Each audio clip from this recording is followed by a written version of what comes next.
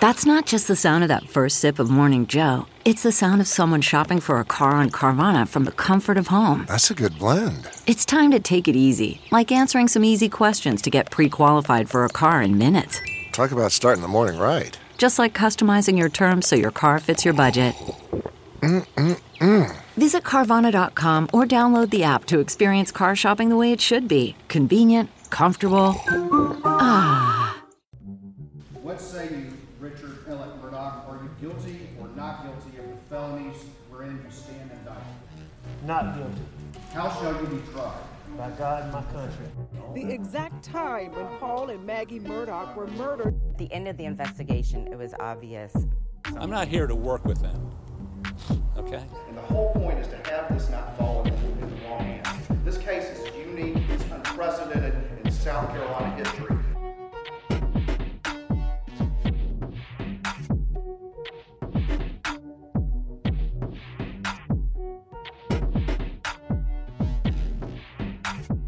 Was placed to Barbara at 6/7/2021 at 7:50:19 p.m. That's the last answered call or one that was shown in the direction of outgoing. Well, welcome to Unsolved South Carolina, the Murdaugh Murders, Money, and Mystery. I am here with our exclusive analyst, South Carolina former Attorney General Charlie Condon. Thank you so much for being here. Drew Tripp, executive producer, off to the side. Can't see him, but he will be absolutely pitching into this very important day of testimony. We also have Maxwell Harrison in the back. He is running the controls tonight for us, which we are appreciative of. Now, we're going to go straight into what happened this afternoon. I think we should just really, we're all still taking it in, aren't we? Oh. What we heard very late this afternoon, the state had spent time, 2, maybe 3 hours setting up the protocols, the way they look at these cell phones, because we had Maggie's cell phone, Alec's cell phone, and Paul's cell phone. These are the 3 phones that they are focusing on right now. And we we heard from the cell phone forensics expert who really started breaking down what this meant. And finally, 4:30 comes around, and we are only an hour left, really, of court, and we start actually hearing what happened. So that was probably one of the biggest things. What we heard was the outgoing call that you just heard that the forensics expert talked about was to from Maggie to Barbara, correct?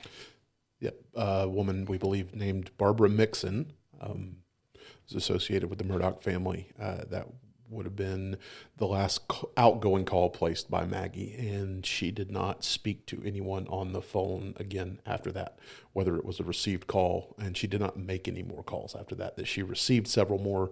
She did not speak to anyone on the phone after that. That was what we learned, and we got a really definitive timeline today from the state's cell phone forensics expert witness, being Lieutenant Britt Dove, short for Britain. Britt Dove, he was with SLED. It was a sort of a lighthearted moment there in court. He starts reading off his list of credentials, and he makes it about 2 pages in.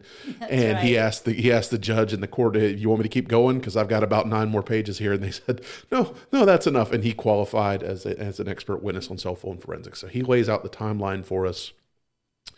And what's crucial in that timeline is we hear what's going on as far as activity with Maggie's phone around the window of 8:49 to 8:55 p.m. on the night of June 7th, 2021, which the state established in opening statements is the estimated time of death for Maggie and Paul Murdaugh when they were murdered.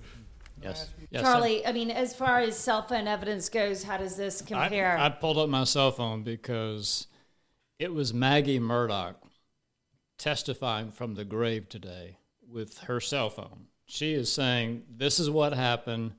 What the defense is saying, what this defendant is saying is not true. And listen to my testimony through this expert. It was really powerful. You had to, it was in a sense very technical and arguably boring, but it wasn't, because I could tell the jurors really listened. They leaned forward, And the state's expert went through it very logically. I thought the Assistant Attorney General, Conrad, I believe is his name, did a really good job of going through what the evidence showed forensically. He asked, one thing I noted from a legal perspective, the Assistant Attorney General asked nothing but leading questions, which were not objected to. That told me that the defense wanted to get this evidence through. Let's get it over with. Let's hope people don't completely understand it, I'm thinking. Because when you, and I didn't really know all this, he went through how your cell phone, and what a change we have in society if you start thinking about it. He went through how this cell phone had just so much data. Right. I think he said like at one point like 7,000 pages if he just printed out all the information. Yeah, not all of it. No, just a I partial. think 9,000 pages. Yeah, just 9,000. And he was just talking about a partial bit of that. In other words, so the orientation of it, whether it's landscape or portrait, whether it's plugged or unplugged, the location, the steps, he just went on and on and on. And as what they're doing, they're showing very clearly and logically that this version from the defendant, that he's up there on the couch sleeping at a particular time, it just could not have happened the way he claims happened. It just could not have. And I think we're going to see a lot more of this. Drew, I don't know what you think about this, but I think we're going to see a lot more of this over the next day or two that will be very, very compelling. We might want to go ahead. We've got a clip that kind of goes into some more of the testimony if you want to listen to it, but unless you got something to No, tag let's play the up. clip first. Okay. Word Alex followed by a numeral 5. What does that mean?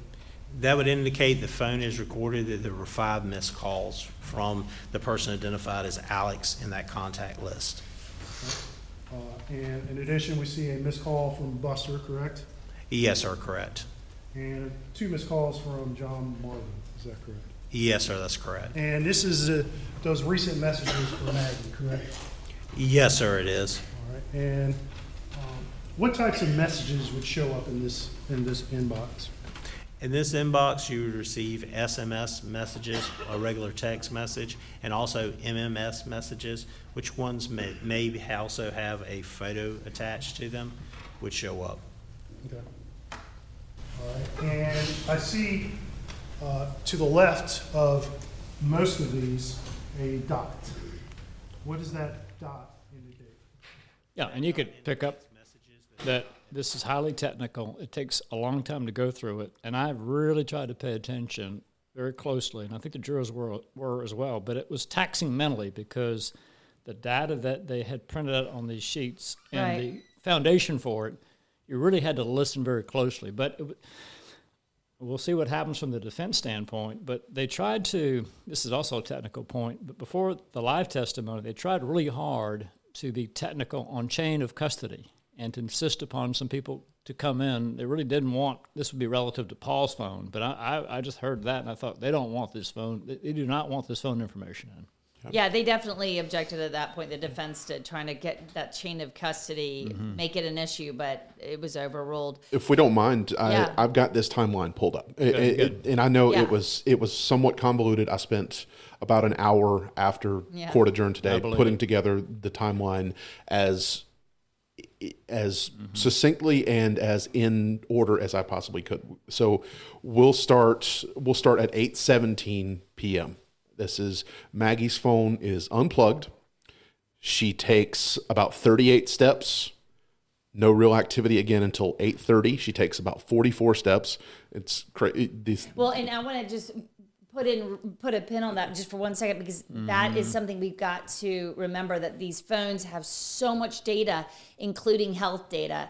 And that's what you're talking about right now, are the steps that Maggie took, just like a Fitbit or Apple keeps track of it. It's how many steps. It's something we're used to now. Go ahead, Drew. So 8:30, the 8:30 time frame is when things get really interesting.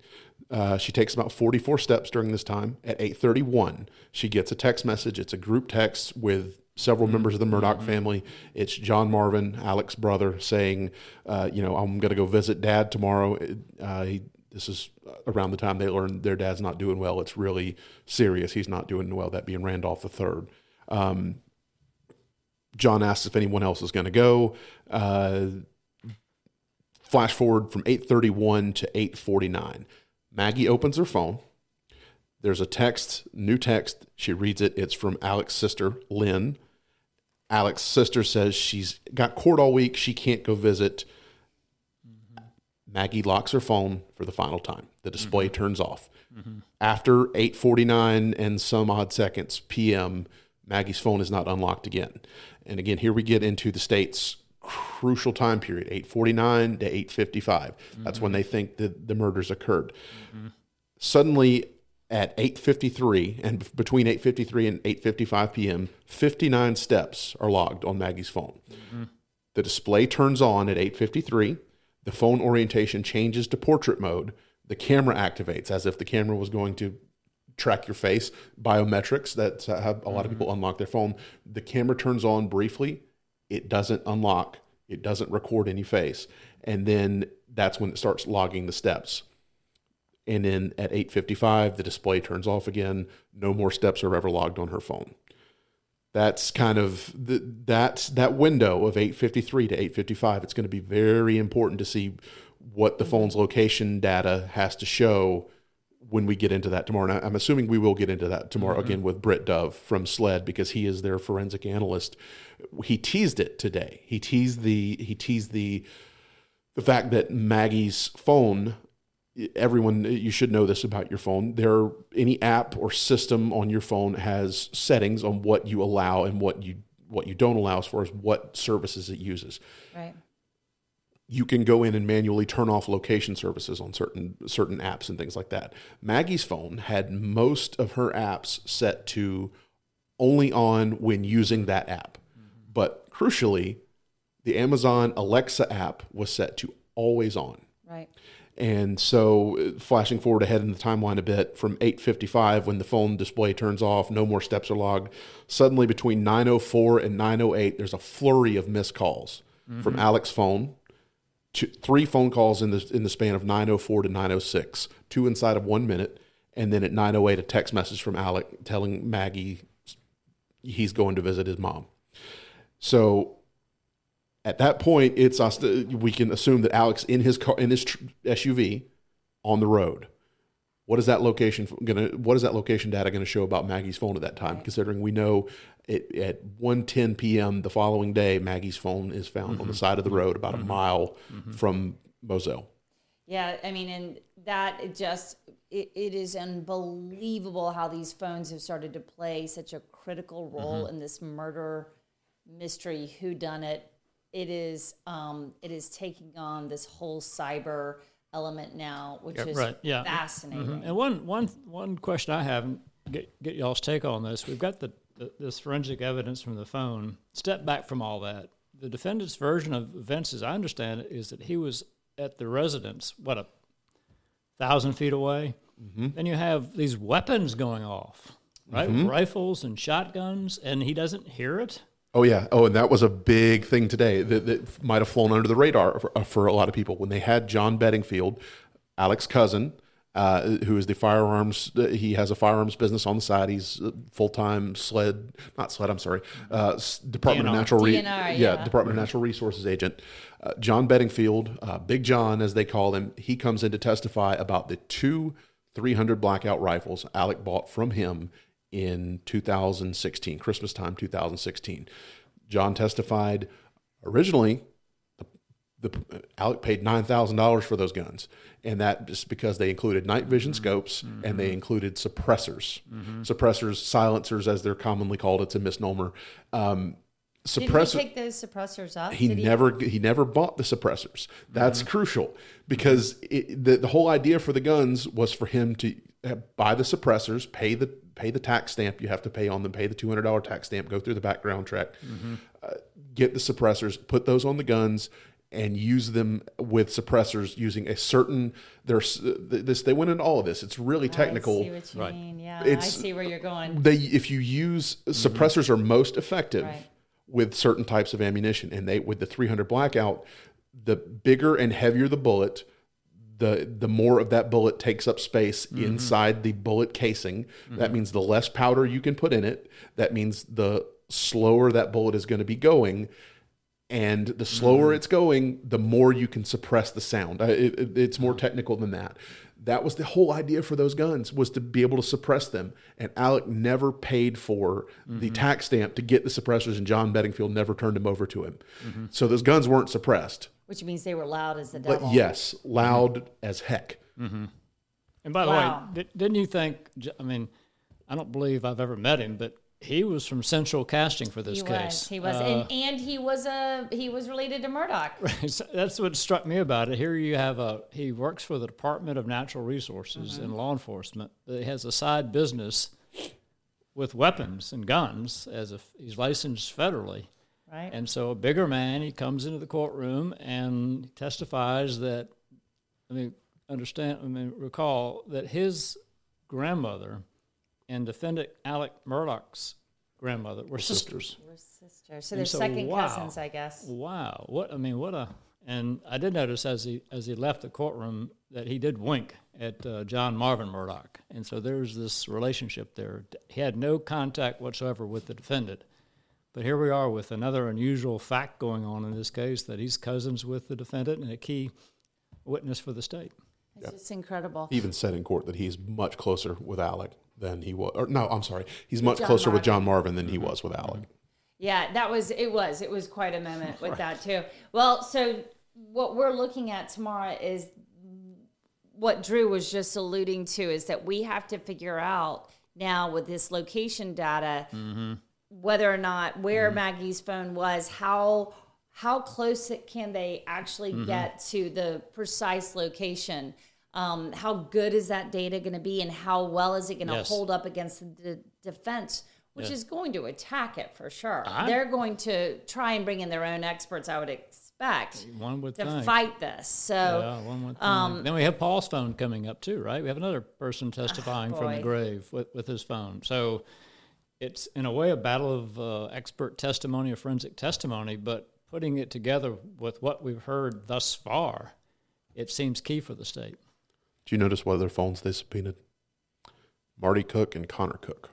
I know, I saw that, yes. And of course, Connor Cook was on the boat in that fatal boat crash that killed Mallory Beach, and was also, has been intertwined in this whole investigation, SLED investigation, into whether or not Alec Murdaugh had obstructed sort of justice in the boat crash investigation. Right. Yes. The whole idea that they were, quote, trying to pin it on Connor. Right. Yeah. And by the way, what was your take, Drew and Ann, on what's the thinking, the state's theory that he took his wife's cell phone and threw it on the side of the road? Why would he do that? I don't think the state has come out and said that explicitly anywhere, not anywhere that I've read or heard. But how did it end up on the side of the road? It was a fair distance away from... It had to have been. I mean, one thing I didn't mention when I was going over that timeline a minute ago, Maggie's phone in that 904 to 906 time frame, Maggie's phone at the first call, so there were two calls at 906, the first of two calls, Maggie's phone's screen activated, and it oriented itself to portrait mode. 2 seconds later, a call comes in from Alec. Okay. Yes. Wow. Meaning, according to that timeline, someone had that phone in their hand and flipped it up to portrait mode 2 seconds before it received a call from Alec. So was this person the murderer, some unknown person who just happened to have Maggie Murdaugh's phone in his hand at the very moment that Alec is calling her? Or, to Charlie's point, are we going to hear that they believe Alec personally did something with that phone or had someone do something with that phone? Don't know yet, Charlie. That's going to be for the state to fight, to get in there and put in their 2 cents about what's going on. And I'm sure the defense will have plenty to say about this, as well as we got to see how the jurors react to all this, because it is an enormous amount of information. And something that I heard earlier, I don't know how common this is, and it's the last point I wanted to ask about, was the jurors aren't taking any notes. Well, not allowed in South Carolina. The jurors are not allowed to bring in a pad. The thinking is, and I think it's actually very logical if you step back, is we have an official court reporter who, by the way, has to decide whether it's I or they, right? The official transcript. Wow. Yeah. So that's a. Glad you circled back to that, Charlie. Yeah. That's great. But so, unless and I don't think I've ever been involved where they've allowed note taking. And the thinking is that there's an official transcript. If one juror takes notes, that's give more credence to what they write down versus what other jurors heard. So typically it's just not allowed. Can't do it. Even though I took about 300 pages of notes so Same far here. and filled up 2 notebooks. Yeah. Yes. And I'm, we're all still trying to like decipher what's Right. going on. So it's going to be real interesting to see Mm-hmm. how much they actually absorbed. But we'll have plenty of time to talk about it because we are going back into court tomorrow morning at 9:30. Anything to add? Well, we have to put a bow on what Charlie just mentioned. Okay. The I versus they. We expected that to be the big fight this morning, and sure enough, the defense delivered. So a brief recap on how that turned out. Jim Griffin for the defense starts grilling I've forgotten his rank, but Jeff Croft with SLED, senior special agent with SLED, Jeff Croft, the one who we heard yesterday on video with Alec, interviewing him June 10th, 2021, a few days after the murder. And there was the whole thing where the recording sounded like Alec said, "It's so bad, I did him so bad," or to a lot of people, it sounded like Alec said, "It's so bad, they did him so bad." Right. Well, Griffin starts grilling Croft this morning. Croft says, "I stand by what I testified to yesterday. It sounds like to me," they even slowed it down to 1/3 speed in courtroom and played it as slow as they possibly could. Croft was unwavering. He said "I," and that's what he testified to. And then it kind of got to this impasse where Griffin and Croft were just like, "Well, we'll have to let the jury decide what they heard." And then it got interesting after that, where Griffin really grills him about, okay, well, assuming for the sake of argument, Alec did say, "I did him so wrong." Right, yeah. Actually, Max has the clip pulled up. Is that what you're saying, Max? Max hear has it. got the clip. Let's It was play good. it for a second. It was effective.